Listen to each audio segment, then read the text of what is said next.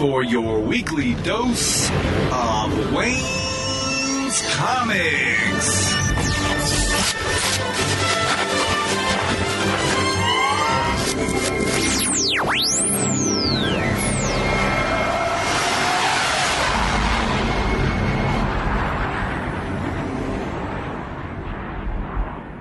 Welcome to episode 567 of the Wayne's Comics Podcast. As always, thanks so much for listening. This week is the return of Matt Shore from Moby Dick Back from the Deep and his new work, Flight of the Phantasmadactyls, along with the holiday tradition.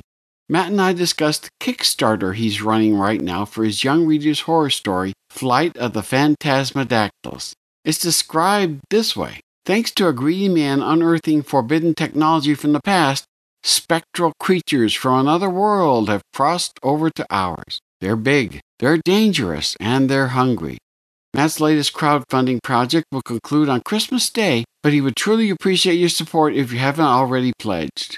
Then everything wraps up with my annual holiday tradition, playing the audio from 'Twas the Dark Night Before Christmas. There's a lot to get to in this episode, so let's get on with the show.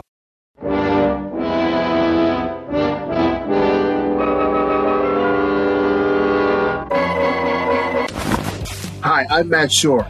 You might have heard about me from... What? Nobody's heard about me? Man. Okay, it doesn't matter if you don't know me. What matters is the terrifying story I'm here to tell. It's always great to talk with Matt Shore, the creator of such wonderful comics as Monster Hunter for Hire, Moby Dick, Back from the Deep, and even Jesus Christ Demon Slayer, among other things. How's it going, Matt? It's good. Thanks for having me. How things going your way? Good. We're moving right along here, and the holiday season is fast rocketing by as normal. But let's see. You're broadening your perspective. Of course, I shouldn't say that because you've been doing this as well as the comics for a while. So, but you are giving away free comics as part of this. Talk about the Kickstarter that you have going on right now. Sure, yeah. We're doing a Kickstarter right now for my latest literary novel geared toward younger readers. It's called Flight of the Phantasmadactyls. It's the fourth entry in I call it my Zombisaurus series. It started out with Attack of the Zombisaurus Rex. Then we followed it up with Scourge of the Vampire Velociraptors. Then we had Curse of the Werosaurus. And now, the latest dino horror that we're unleashing is the Phantasmadactyls. They're these ghostly pterodactyls that can fly through walls and through anything they need to. But the trade-off is, even though you can't touch them because they're ghosts, they can actually touch you, which can cause a problem if you're trying to get rid of them and protect your town like the poor kids in this story are. Okay, good.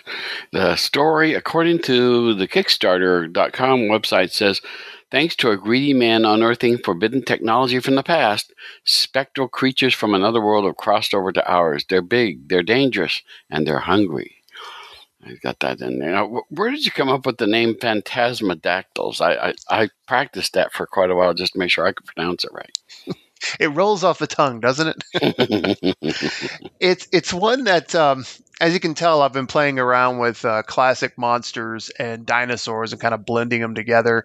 And so I've been always trying to come up with something new. And my latest one was like, okay, I want ghost pterodactyls. And so I was trying to think of some way to put it together.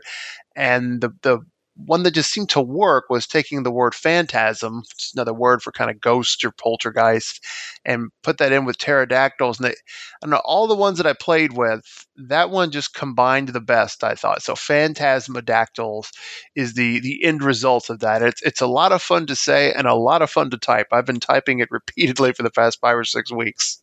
It's probably automatic by now. What's happening? It just kind of rolls off the typewriter. It is. It's becoming muscle memory now. Now, what's the deal with them? They can touch you, but you can't touch them? Correct. Yeah. It's, because they just fly through everything when they're not really a threat. So they've got to be there's some kind of level of danger there. So in this particular case, that's sort of I guess you might call it just the way that they evolved in the world that they came from. They're ghostly, but they are still living creatures, and so the way they go after their prey is their prey can't really hide or do anything from them. They just swoop down and grab a hold of them if they need to.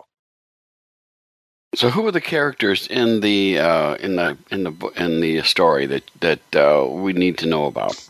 Sure, there are three kids. There is Dave, he's our narrator, and Carla and Jake.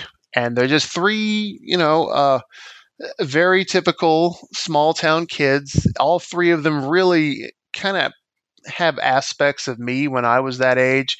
Carla is the big time horror buff. So that's definitely me.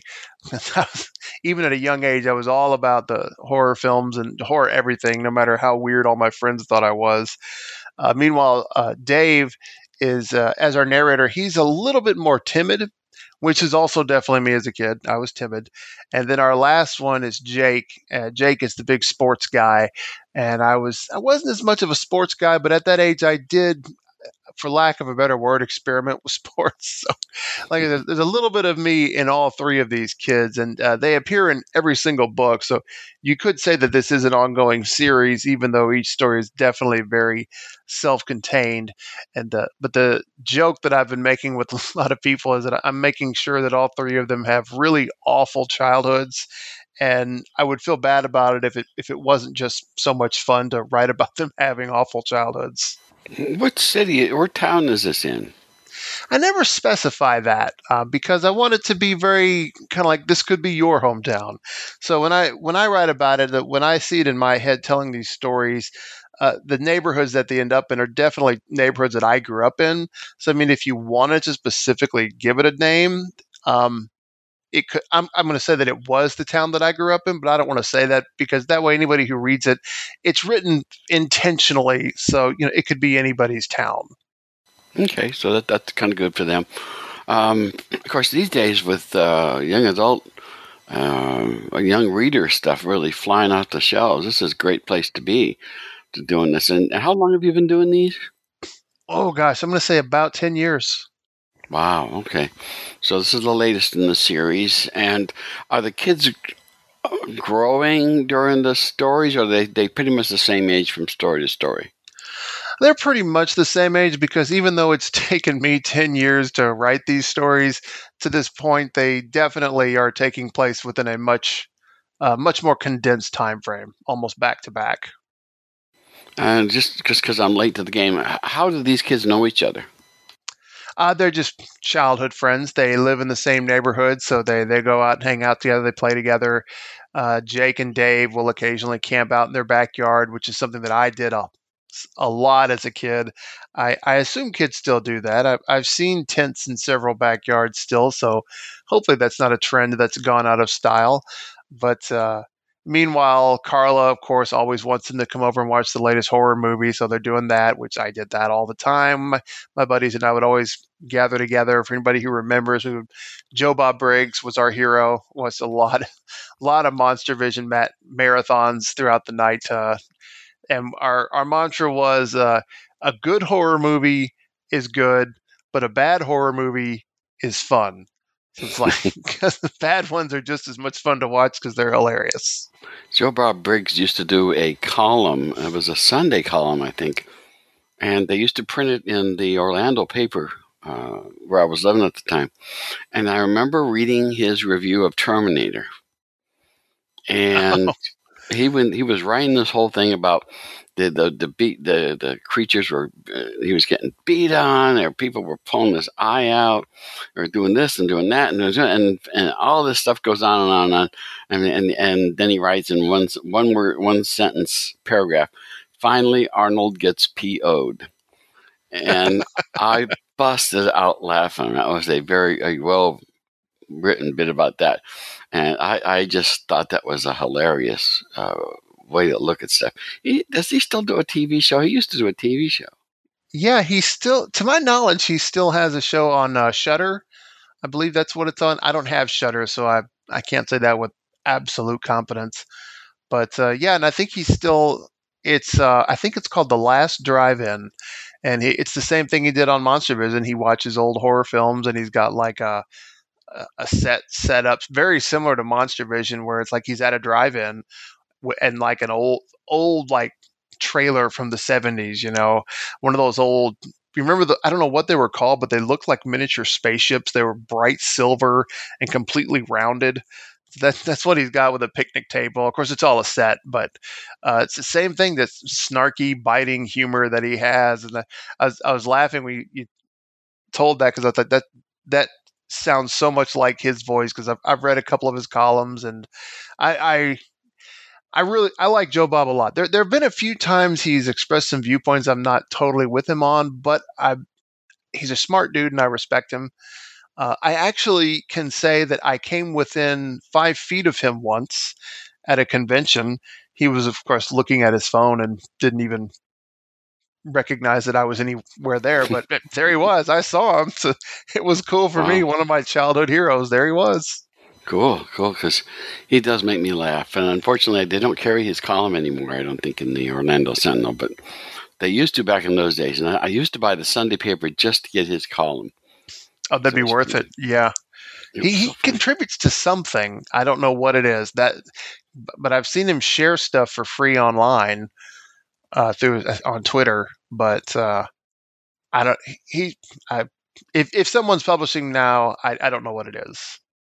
Okay, well, it just depends on what he's up to these days. But where did the idea for these phantasmadactyls come from? Oh, that's a fun one. Inspiration always comes in the unlikeliest of places, and it started with Zombisaurus Rex. That one popped in my head, and then other ones just started kind of following afterwards. But I was sitting in a church listening to a minister deliver some sermon. I don't remember what he talked about. I couldn't tell you anything, but I remember where I was sitting. I remember the building, and I remember that Zombisaurus Rex popped into my head and would not get out.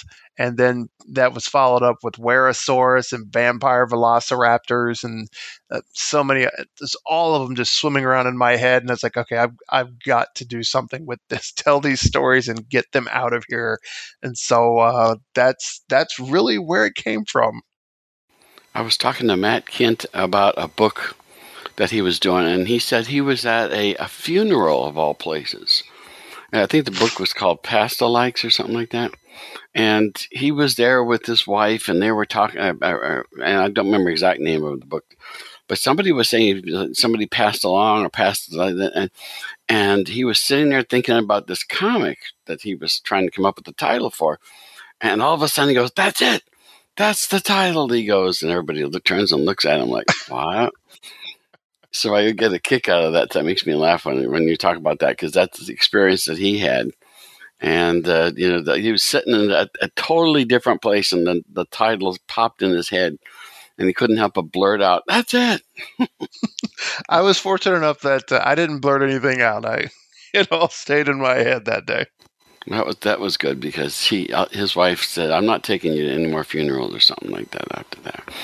Because who knows what he was going to think of while he was there. So it was kind of an interesting thing. But I would say I like that book too, by the way. That only lasted about 5 or 6 issues, and then it went out. But that horror, of course, you're dealing in horror. And a lot of your comics have been horror too, as you've been saying about these kinds of things. And so I'm kind of curious as like, how do people access the books that you're writing? Where do they get them? Is it largely through Kickstarter or your website? How do people do that? I always initially fund them through Kickstarter to get like the initial publishing costs. But after that, once it's established and it's out there, then people can, of course, all of my books are available on Amazon, so you can find them over there. But you can also, I'm going to shout out to our local bookstore. If any of your listeners happen to live in Middle Tennessee, there's Hudabam Universal Disturbers Book Traders. It's a really wild name, but anyway, they're in downtown Clarksville, downtown Clarksville, Tennessee, and they carry all of my books there. And another local shop that actually carries my comics is Rick's Comic City, also here in Clarksville, Tennessee. So shout out to those local shops. Shop local, everybody, especially during the holidays. But you can also, failing all of that, you can go to my website, which is just my name. It's mattschorr.net, MATTSCHORR.net. And I've got links there to where you could purchase every single one of my books, whether it be my literary novels, my comic books, and as well as a magazine my wife and I just started where we're collecting old horror comics from like way back in the 30s, pre-code days, and reprinting those along with columns and interviews from other creators of today. So you were telling me that you are giving out free comics during the holiday season as part of this too, right? Yes, one of the things we said early on was that the first 10 people to place physical orders will get a free comic along with whatever they order from us. And that was going to be an issue from my anthology series that I did called The Haunt.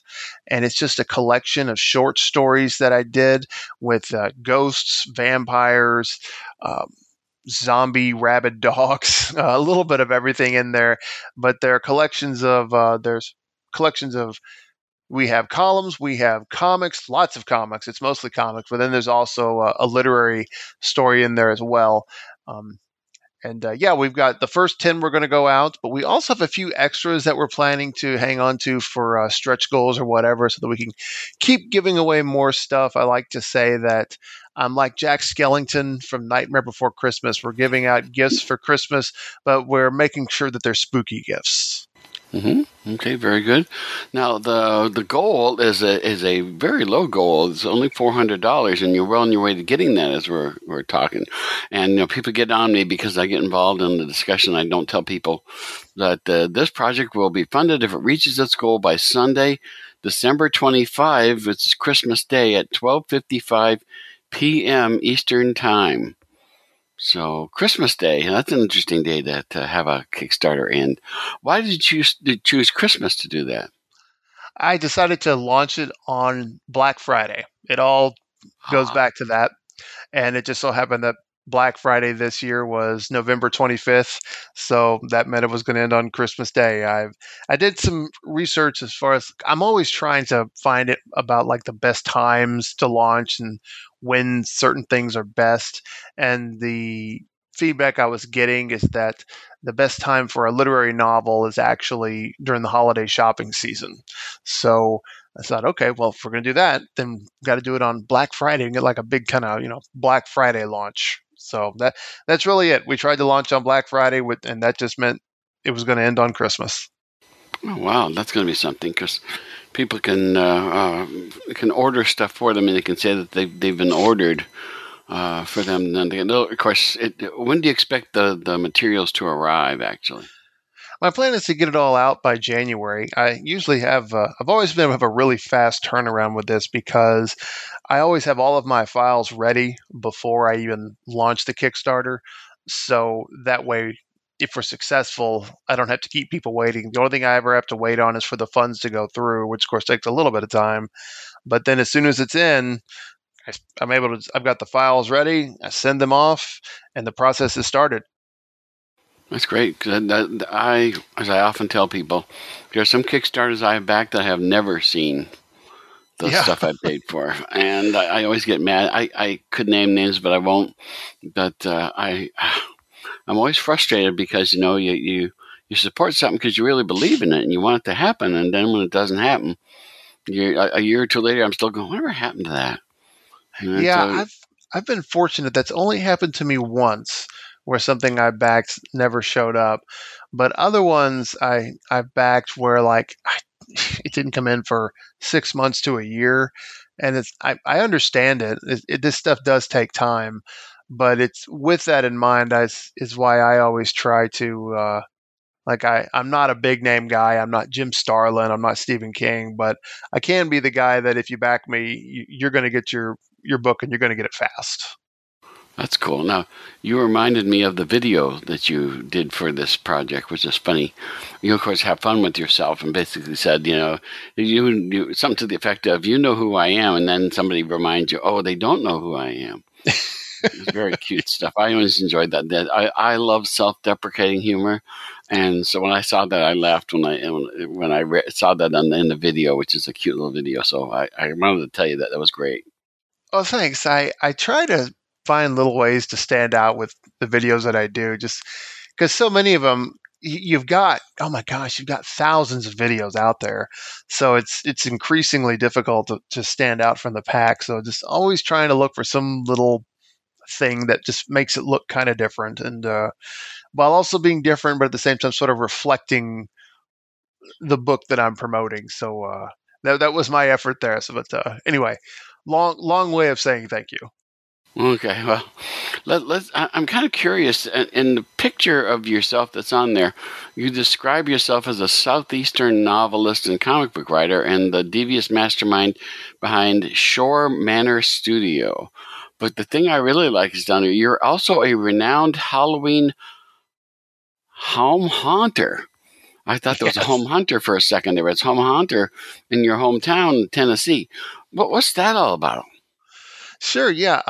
For those, if you don't know what a home haunter is, I think it's a term that's fairly new, but it's basically the people that we're not satisfied just putting out a few jack-o'-lanterns on the front lawn. We have to go to the nth level with it and turn our home into a miniature haunted attraction, essentially. And that's what me and my wife are. We go crazy with these things, and we've become pretty well known in our neighborhood. The first year they had an actual neighborhood competition, we won it. And I told people, like, I don't care if I ever win again. We won the first one, so I'm claiming those bragging rights forever. So I always tell we are now a award-winning home haunt, even though this is a little local neighborhood one. But what we do, to put it all in perspective, we have two 12-foot skeletons from Home Depot, if anybody knows about those.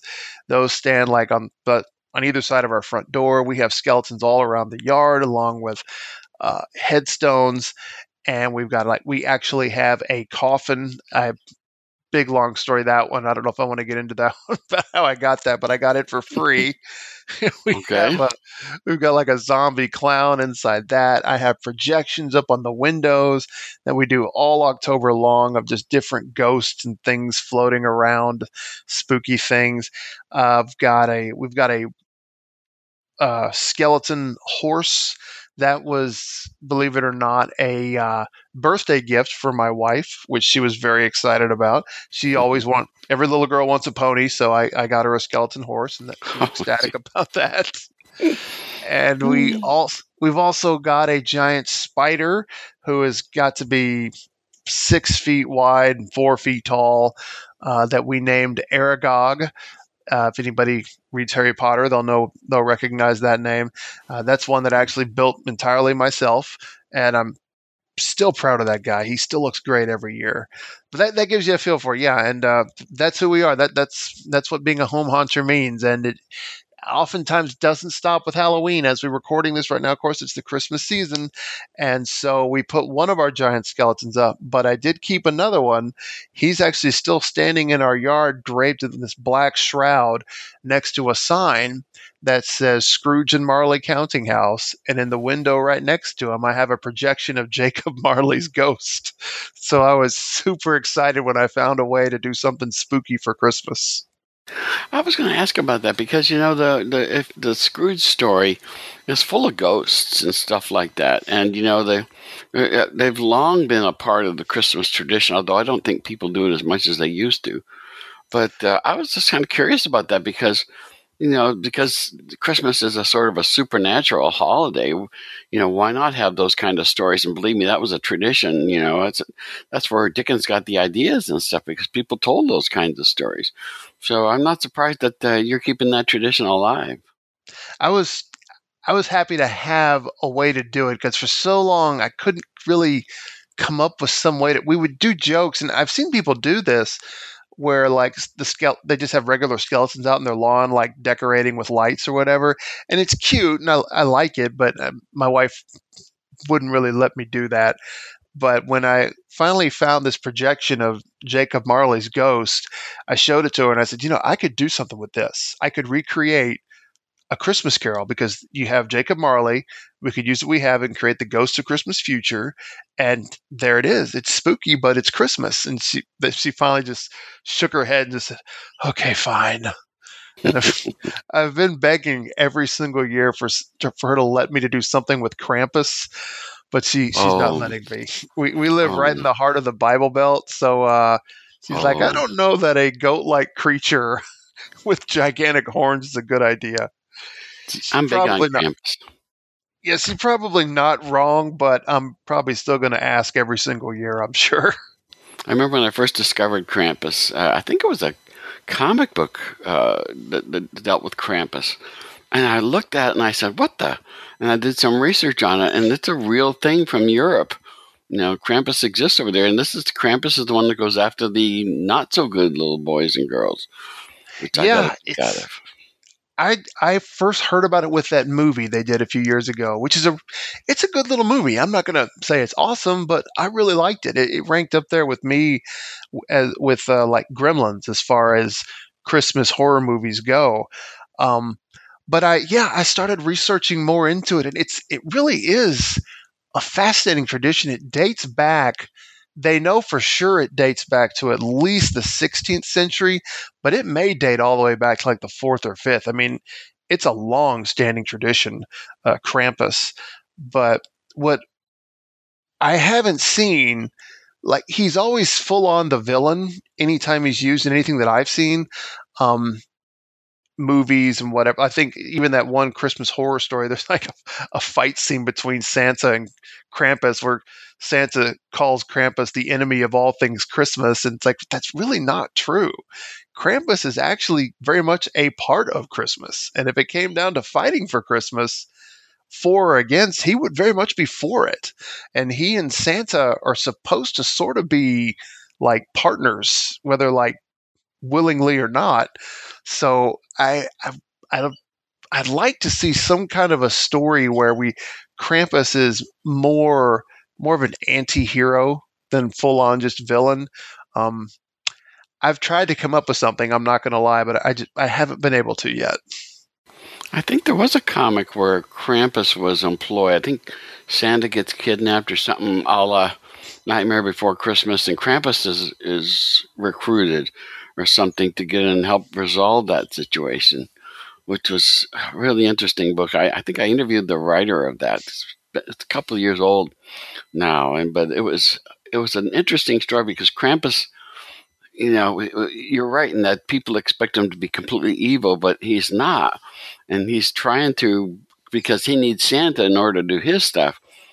That's why he gets involved in this whole story in the comic, and I really enjoyed it. I thought it was called Krampus, I think was the name of the comic, and I got a huge kick out of it because I just, I always enjoy something that's a little different, and I couldn't imagine bad kids only getting a lump of coal.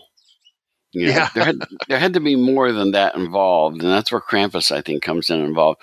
And they did a movie. I've never actually seen the movie, but I really want to see it at some point. Someday I'm going to find it someplace and watch it because I'm just so fascinated by it because I have to tell you right off the bat, I never believed in Santa Claus. Oh, the thing that would happen was my mom would take us, my brother and I, to the store, and we would buy all the stuff that would show up Christmas morning. And so for me, I thought my mother was Santa Claus for a long time because, she was the one that did all the buying of the stuff.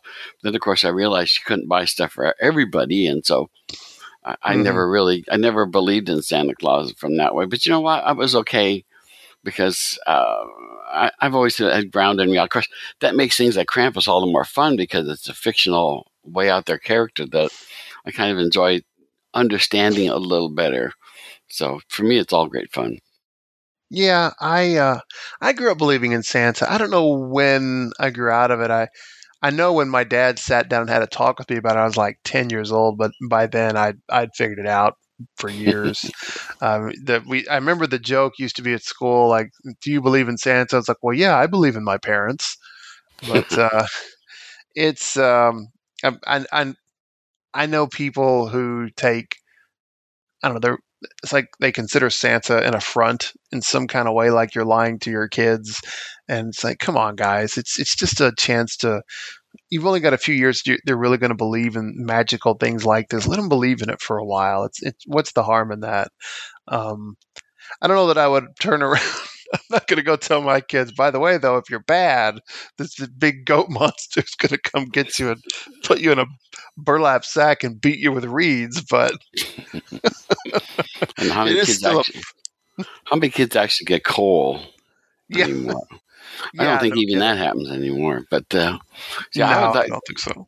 I talked to that. I think his last name was Jones, was the creator, and he wanted to do more, but I haven't seen any more of that coming around. I'd still like to see more Krampus stuff, because here is this opposite number, or somebody who is talk about somebody who can, because Santa is very benign and he's very Christ-like in the description of him. He knows when you're sleeping and he knows when you're awake and stuff. And a lot of people think, oh my gosh, he works for the government. But the thing that always gets me about that is that he's very benign and happy, and all those things all come. But Krampus, I like that he had shades of gray and shades of dark to him. So I'd like to see more of that. See, that would fit right into the stuff you like to do, to be honest.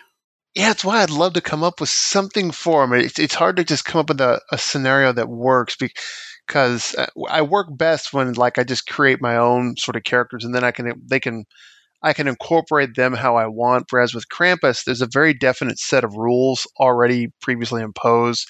So that makes, for me, I know other people thrive in that, but for me, that makes it a bit more difficult. But that, even with it, I desperately want to, because it's like you said, I like that Krampus is dark. Like I love what Santa is and what he represents. It's a really cool thing. But Krampus, as far as storytelling, Krampus is one that I could really have a lot more fun with, I think. It'd be fun to see. I would enjoy that tremendously. But he had a height of popularity a couple of years ago, but I don't see much of Krampus anymore. But I'd still like to see more from him. So I said, no, I wanted to get back to the book for a little bit. How many pages are in the Flight of the Phantasmadactyls? I haven't seen the final count, but it's all of them range between 100 and 150. So they're not big. It's the word I'm looking for. Commitments to read them. Okay. Have you thought about? These are just ideal for like little animated films of some sort. Have you thought about anything along those lines? Yeah, sure. Do you know any producers who might like to give me a call? All I know is it would make a great animated thing. As far as people to do it, I don't know about that part. But it would be fun to see these get into some of the stuff. Even the image of the Phantasmadactyls sitting on top of chimneys in the picture. That makes me think of poor Santa can't get down the chimney because there's a Phantasmadactyl sitting on it. Yeah. Down there. But I should have said it in Christmas. That would have been fun. That would have been something to see, because it's kind of interesting that one of them is sitting right on top of the chimney, and I'm going like, I don't think Santa can squeeze down there past him. Nope. That's pretty good. It's a bird over the chimney, so they'll be getting a different kind of lump of coal. Oh boy, I always worry about those kinds of things. So often we see like animals get stuck in chimneys and stuff. And I'm always worried if Santa goes down there, is he going to crush this poor animal that's in the chimney? There's a lot of stuff about Christmas that always worried me. Yeah, that's one. Thanks to Gremlins. Getting stuck in chimneys and Santa. That's every one of us from Generation X carry that with us the rest of our lives. Thank you so much, Phoebe Cates. Yeah. Well, I have to say, though, see, there's a lot of this when you get to the fantastical type of things like this. I'm always intrigued. DC has put out a book, Grifter Got Run Over by a Reindeer, which is, of course, a play on the song. And, of course, I don't want to read that until it gets closer to Christmas. I bought it, and it's there. I'm going to read it when it gets closer to it. But I'm always interested to see, I like those kinds of things. That's one thing DC does that I really appreciate is they'll have these collections of short stories and stuff like that with a variety of characters in them. And that makes me think, are you going to put all these stories together in one book at one point, or are you going to keep them separate? I've definitely thought about that. It's just a matter of when I run out of different monsters, because at this point, I've still got at least 2 or 3 more I'd like to do. So I feel like once I put them into an omnibus, I feel like that has to be it. I know a lot of people do it and then just do more and then just do another omnibus, and that just feels kind of tacky to me. So when I do it, I'd want it to be where I've definitely written the finale and then just one big collection. So it's one of those, it probably is on the horizon. I just don't know quite how far out yet. So like the last story, I'll have all the creatures get together in the last story? I've thought about that. One of those kind of Godzilla destroy all monsters kind of idea, like start doing crossovers where it's Zombosaurus Rex versus Phantasmadactyls, and then everybody comes in. Yeah, I've thought about that because I love monster mayhem without a doubt. I love that stuff. See, that would make a great comic annual. If you don't want to do it in the comic until then, do it when you do like a team up or a crossover. Yeah. That would be the ideal time to put all those creatures together. Yeah, that'd be fun, and find some way to present it, even though it's a novel, as like this, like an annual crossover crisis event. Speaking of DC, find some way to make that work. That'd be cool. Mm-hmm. That'd be great stuff to do. So, well, obviously you got other irons in the fire. What else are you working on that we should be aware of? This is the main one right now. That's my focus. But of course, I do have podcasting that I continually do. There's my ongoing podcast, Tales from a Small Town Journalist. We were just talking about I will be celebrating I believe it's my 5th anniversary next month. I'll be 5 years I've been doing this crazy little podcast where I interview journalists working for small local news groups and just let them tell their stories. And because they've got fun, weird, crazy stories to tell, and it's always cool talking with them. But other than that, I do also have other books and comics in my head that I would like to do. It's just a matter of coordinating and getting all that stuff out there. Short stories. One character I've been playing with a lot is a troubled priest who is constantly being faced with dark paranormal things.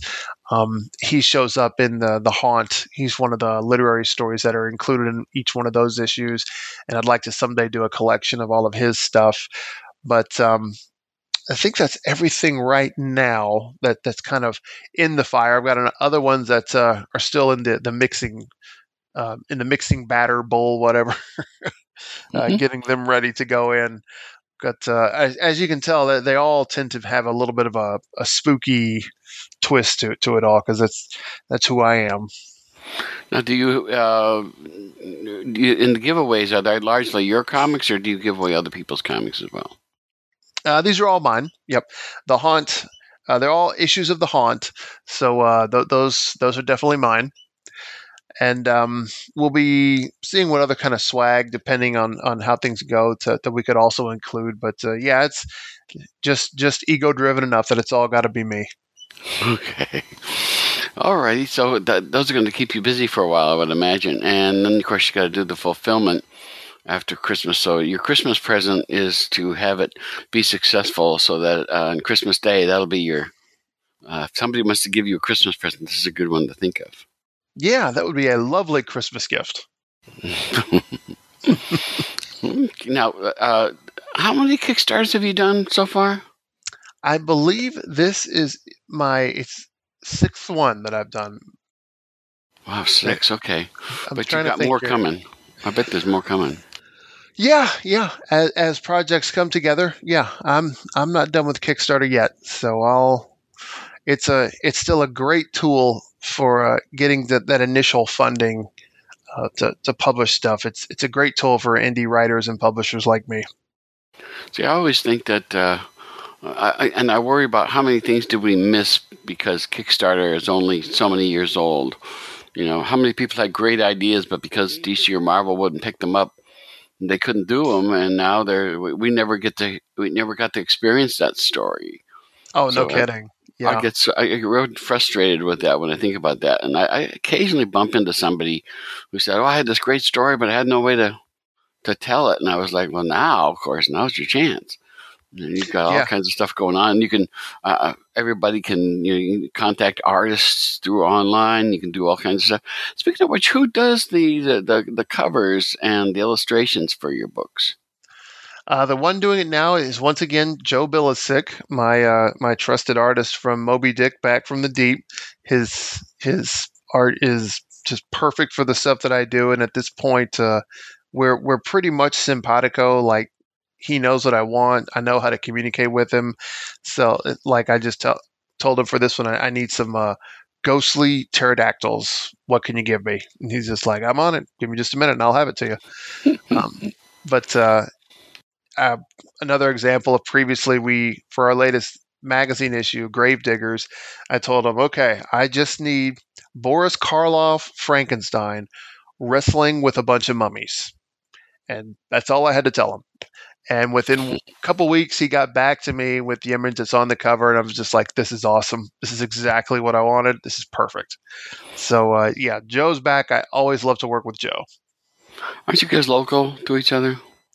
No, we're actually pretty far away. He lives in Florida, and I live in Tennessee. And we've never met in person. Again, the magic of the internet and social media you were talking about. That's so interesting because, like, the book that the main book that I serve as editor for, the writer lives in Florida and the artist lives on top of a mountain in Tennessee, and then the colorist lives in the Philippines. Yep.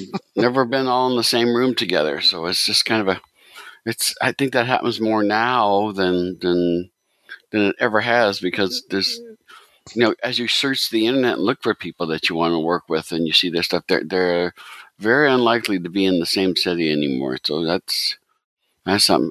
You guys have never actually, you said, have you Zoom called or anything like that? No, we've never. Yeah, no phone calls, no Zoom.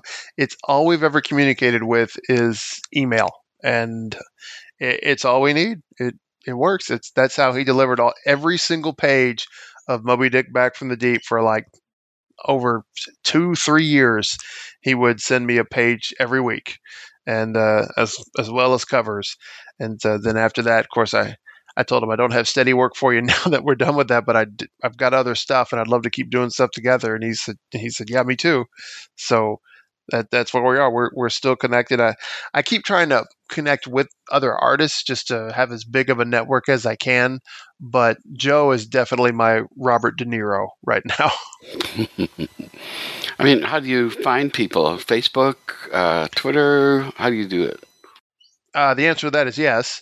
But the way Joe and I specifically connected was, there's a website, and it's still out there, Digital Webbing. And it's got like one of those message boards. If anybody remembers that, back when I was a wee lad, just shortly after the Civil War, and you might remember this era, when we didn't have social media, so the way we got online to complain to each other about stuff, different websites would have message boards.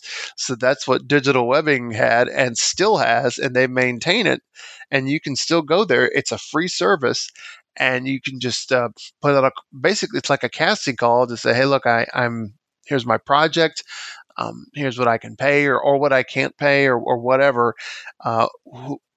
If you're interested, send me some samples of what you've done, and we'll go from there. And that's what I did years ago. And I had several people respond, and Joe's work was just the one that spoke to me the most. It reminded me a lot of Mike Mignola and Hellboy, which for the horror stuff I was doing is exactly what I wanted.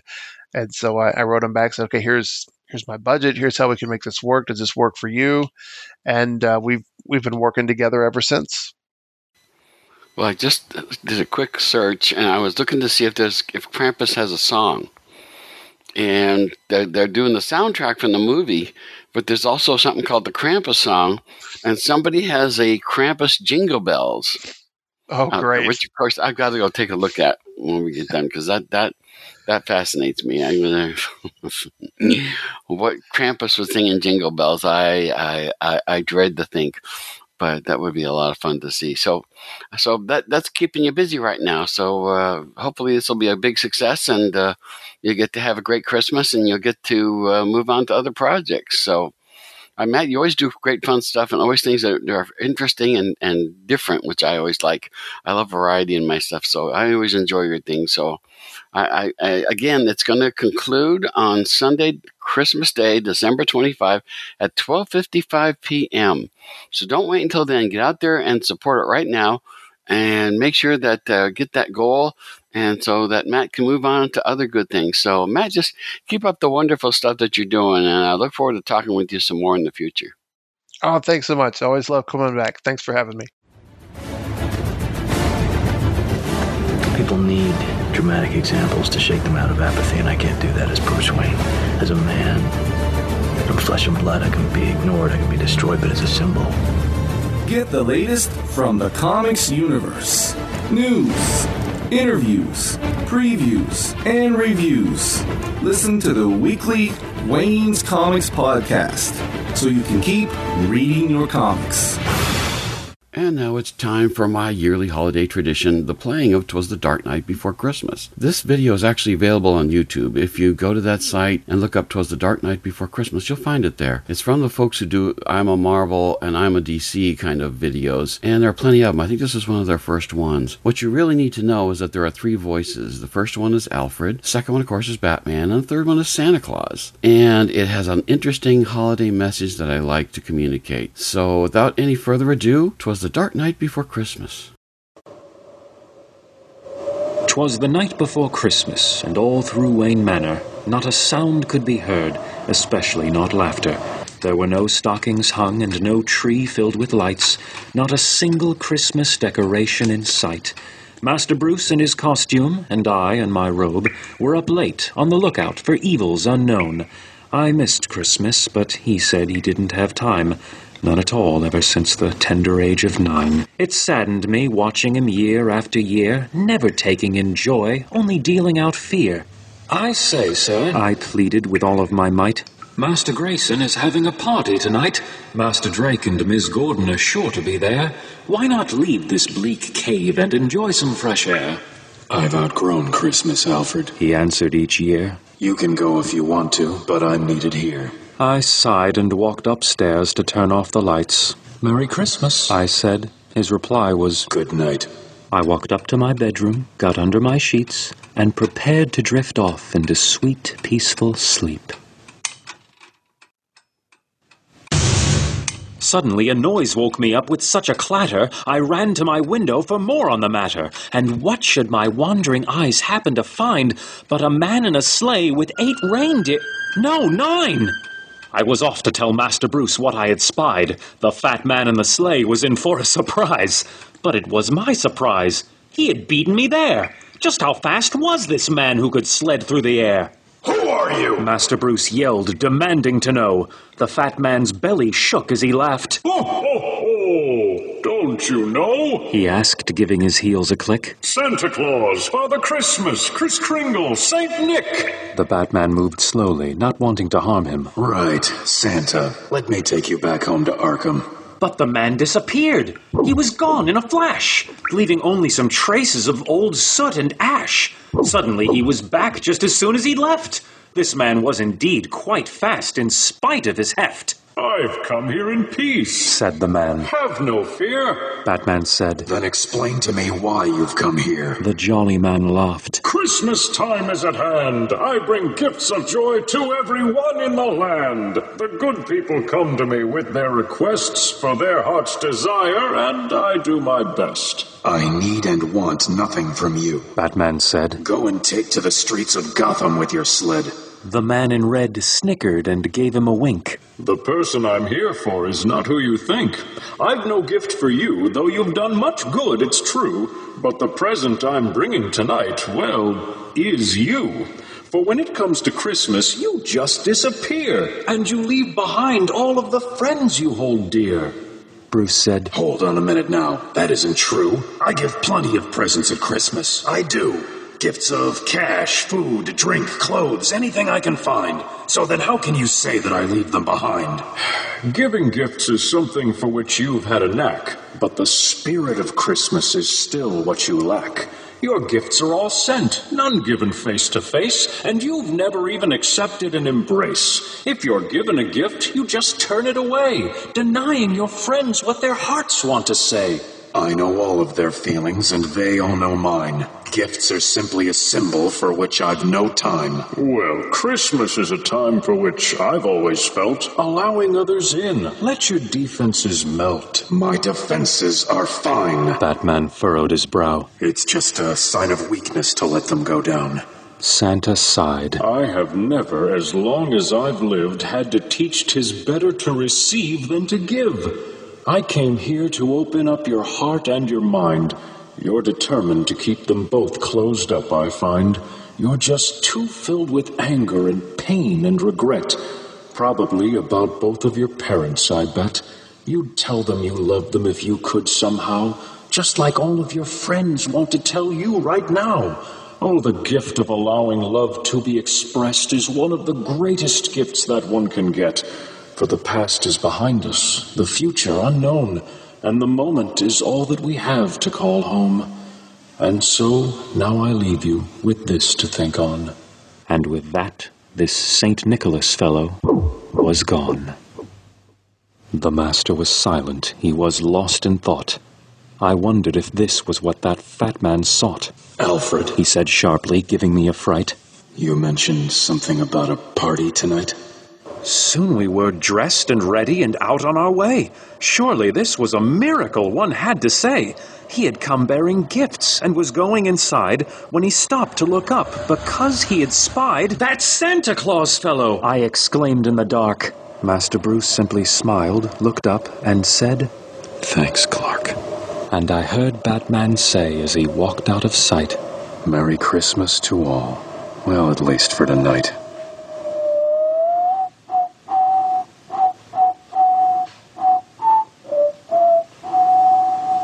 May you enjoy whatever holidays you celebrate this year. So happy holidays. I'll be back next week with more interviews. But until then, keep reading your comics.